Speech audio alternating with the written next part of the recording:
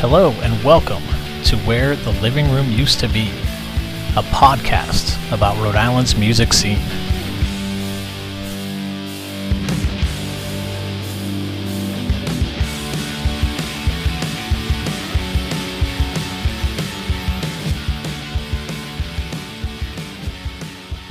All right, we've got John here for RI5. What is or was your favorite Rhode Island record store? Definitely Sam's Records, Tapes, and Stuff.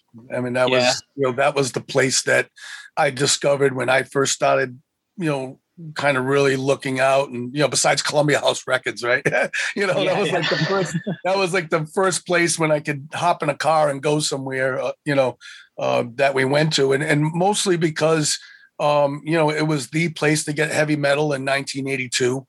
Mm-hmm. And, they had all that rare stuff you couldn't find anywhere else. And, all the imports and things like that. And it was just, that was the place, man. We couldn't wait to hop in a car and, get there with $30 we made from our job the week before. And, hopefully we could buy 2 or 3 cassettes with it and, make a collection, so that was definitely the spot, man. Yeah. Could you talk a little bit more about that shop? I mean, I've definitely heard of it, but like, what was the overall experience like? Was it a big spot, or was it? No, really tiny place. It was like buried in this like little plaza with a Dunkin' Donuts and everything. It was a little bit of a drive, and it was a small place, humble little place. And I don't think it was any different than, back then anyway, than any other record store. You walked in and all that vinyl was out, and you had to, flip through the records to look for what you wanted. And then, cassettes were becoming a big deal back then, and so they had that whole wall, behind the plastic, behind the glass doors, and you could just walk up and down that and look at all the, the labels, right. And the titles. But did they specialize in metal, or how much? It just so happened that the main guys that owned the store, who essentially worked there all the time, were just big. They just were really into metal. They were like big metal heads, and they had other stuff there. But they definitely became the spot for it. And at the time, they were selling stuff, and even domestically. I mean, they were just selling records that you couldn't just walk into Strawberries and get. Or someplace like that. Even back then, I mean, there's always politics and everything. I mean, you couldn't get your little heavy metal band into Strawberries, into one of those places. They bought very specific stuff, and they certainly didn't want to offend anybody. Even back then they would, cautious about what they would put on their shelves to sell people. And, so that was the place. That was the place you knew you could go to, and just, they didn't care and you didn't care. And, you just, you were going to go find stuff. Yeah, that's cool. What is your favorite Rhode Island drink? It's funny because I was, looking at what you wrote down for examples, and I kind of sort of was like, I really do like coffee milk. It's like, that's definitely probably my thing. If I was to say there was a specific drink from Rhode Island, it's a big deal. But do you make it at home, or is it usually that's kind of tied with like a New York system, like I mean that the autocrat syrup, man, right? I mean that's a Rhode Island, that's a Rhode Island company. Yeah, Lincoln, right? Yeah. Yeah, you always got a bottle of syrup in the house. Yeah. Coffee milk, Yeah. But yeah, and I was meandering, through that question a little bit too. And, I think as far as, local beer coming to mind, I love what Sean's doing over at Revival, and, he makes some really great stuff. And, I'm certainly a big fan of his and what he's doing, his products are awesome, Yeah. Are there any cool things at Askew or anything like that you'd want to shout out though, or Alchemy or anything like that? Like when people could come down, is there a drink that they should try?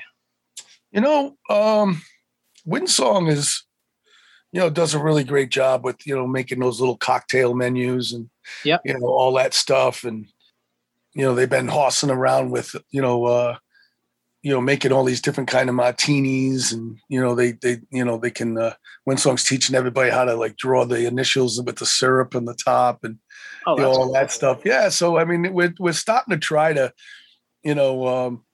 make that a little bit of a thing. We got that massages and martinis thing that we do on Fridays. When we were doing when it was legal. Yeah. Yeah, it's like an after be around work. Other people, yeah, exactly. So it was an after work idea, for the people getting out of work downtown, and on a Friday afternoon, about 4 o'clock, start around 4, and that's what it was. So you had a whole martini menu, and then we had a licensed masseuse, set up in the corner with a chair, kind of like you see at the airport. Yep. And you could get chair massages for $1 a minute, and go sip on a martini. So, wow. Yeah. That was becoming that's cool. A fun thing. Yeah, it was pretty cool for sure. Nice. What is your favorite place in Rhode Island?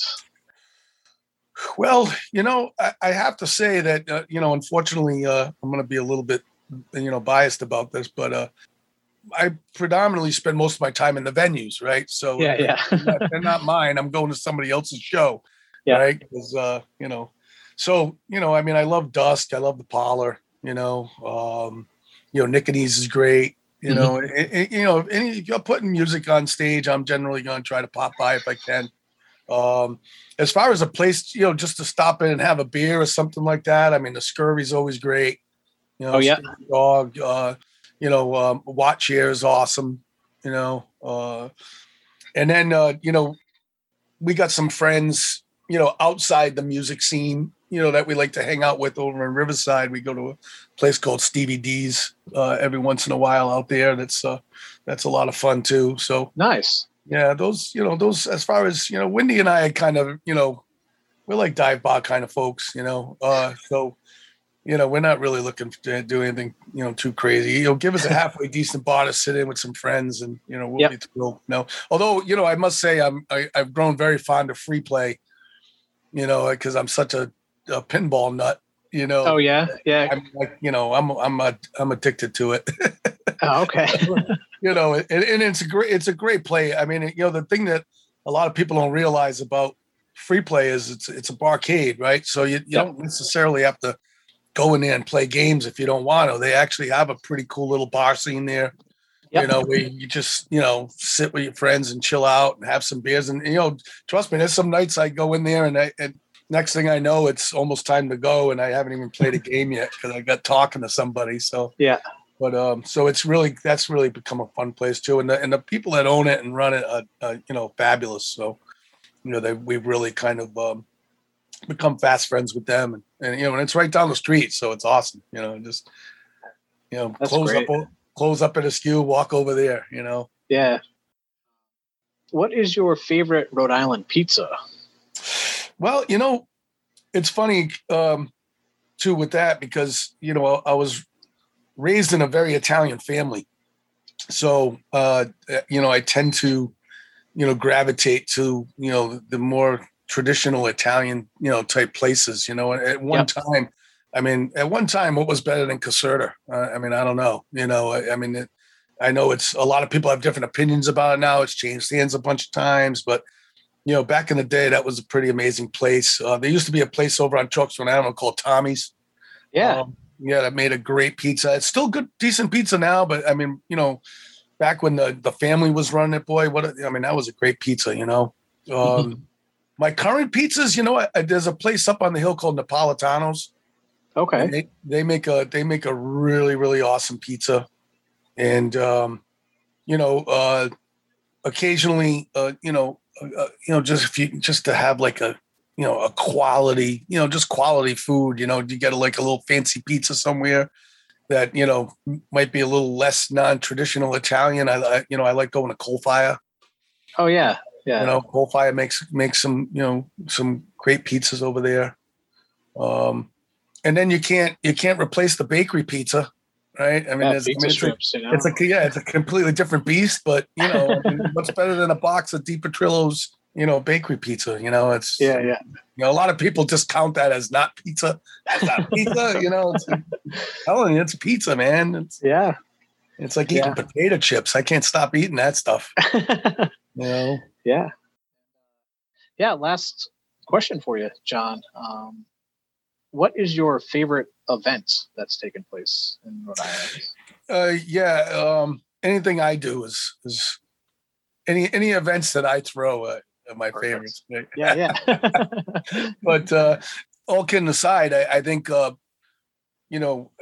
being so busy in this this industry, I don't get as much opportunity to go out and do other things. Yeah. As I would like sometimes. So, I really am a bad person to ask that, because it's in a kidding way. I mean, think about it. I got a show on almost every night, and then, like I said, if I have an opportunity to sneak out, I'm probably going to somebody else's show, so I don't get a chance to do too many, like eventy kind of things, that everybody's always telling me, man, I go to this fest and I this, that, and, and I live vicariously to everybody else. But, the two things that came to mind, and they're both in the same town, actually, I think Warren over the last couple of years has really done a really cool job with, some of the things that they've started to do to kind of bring interest into their little town. Yep. And the first thing that came to mind was that Warren Folks Fest, they call it. Yep. Folks with an S. That's like a cool little local band, little show that they do, and that walkabout. I think that's what they call it, right? The walkabout thing where you every corner there's another guy, on the sidewalk singing a song. I know Sasquatch has had a lot to do with, organizing that and helping out with it. Galactic Theater. Yeah. Yeah. And that's, that's great. What he's doing out there and, and what the town's doing to try to do, stuff like that to, bring in interest as, and for some reason I think because they happen in the summer at a time when I'm a little slower, I managed to get to those every year. Those tend to be, that's cool. Kind of a thing, and I'm really involved with a couple of those like rockabilly, hot rod weekenders that happen, but most of those are in Mass. Not really Rhode Island things, But, those are always a blast. I try to get to those when I can, But I guess even just for me, I'm curious as to looking back at your career of shows that you've booked. Is there one or a couple that stand out, like a certain band that you like can't believe you booked, and then you see them on your stage and you're like, holy shit? Or is there other events, bigger events that you put together over time? Yeah, I think I always think back at some of the earliest stuff I did, because now it's like history now, right? At the time when you do it, you might not realize again exactly what you're doing. You're doing a show, and sometimes it doesn't seem as big as it ends up turning out to be. But I always tell the story about when I brought Sepultura into the living room. It was their first time in America touring, touring in the United States. Yeah. And so I had the honor of being able to do that, first, Wow. And that show almost didn't happen. That show came dangerously close to getting canceled because of bad weather. Oh, okay. Yeah.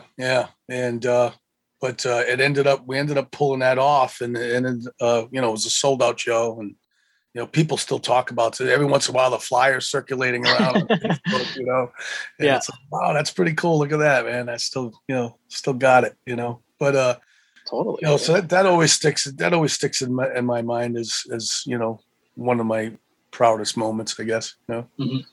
But I mean, Dave Lombardo, the drummer from Slayer, had his own project for a little while called Film.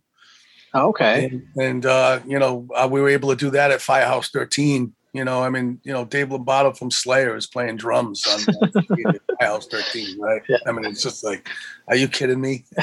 Yeah, I heard he's pretty good. You know. Yeah, it was really something. And, you know, and it's always great when you get to meet those kind of guys, and they're just real, you know, really nice, down to earth people. It makes things, you know, so much better. You know. Absolutely, yeah. So yeah, I mean, those are definitely some highlights. I mean, you know, cool. Club Hell had a bunch of them that were really cool. I mean, you know, Jack had a lot to do with, you know, what those shows were. You know, I mean, I got to host them. I got to be the host club, you know, and do most of the work around them. But, you know, having Dinosaur Jr. there was pretty wild. That one for me was a big one. You know, we only had shows there for a short time, but that was cool. You know, that was a fun little time. You know, it was an important time for me because it kind of got me back into it. You know, it sort of kind of re-inspired me to say, you know what, if I'm going to stay in this racket, I think I'm going to walk away from the nightclub stuff for a while and get back into bands, you know? Yeah. Well, John, thank you again. This has been really cool to talk to you about this stuff. Absolutely. Yeah, no, I mean, this has been, you know, a fun couple of Mondays with you. And I mean, it's the whole thing's fantastic. I love what you're doing. Well, thank you. So keep it going, baby. Keep it going. Yeah. Thanks again for listening. As you just heard, John spoke about how Club Hell helped to reinvigorate his passion to book shows. So what I have for you next is a couple of live songs from Verse, which were recorded at their 5th anniversary show at Club Hell back in 2008. Verse is one of my favorite bands of all time, and I think this recording, though, you know, cleaned up a bit but not perfect, really does display the power of this band. And you know, just want to thank John for giving them a place to play on this particular night. Hope you enjoy. This is one of the first songs we ever wrote. Shit!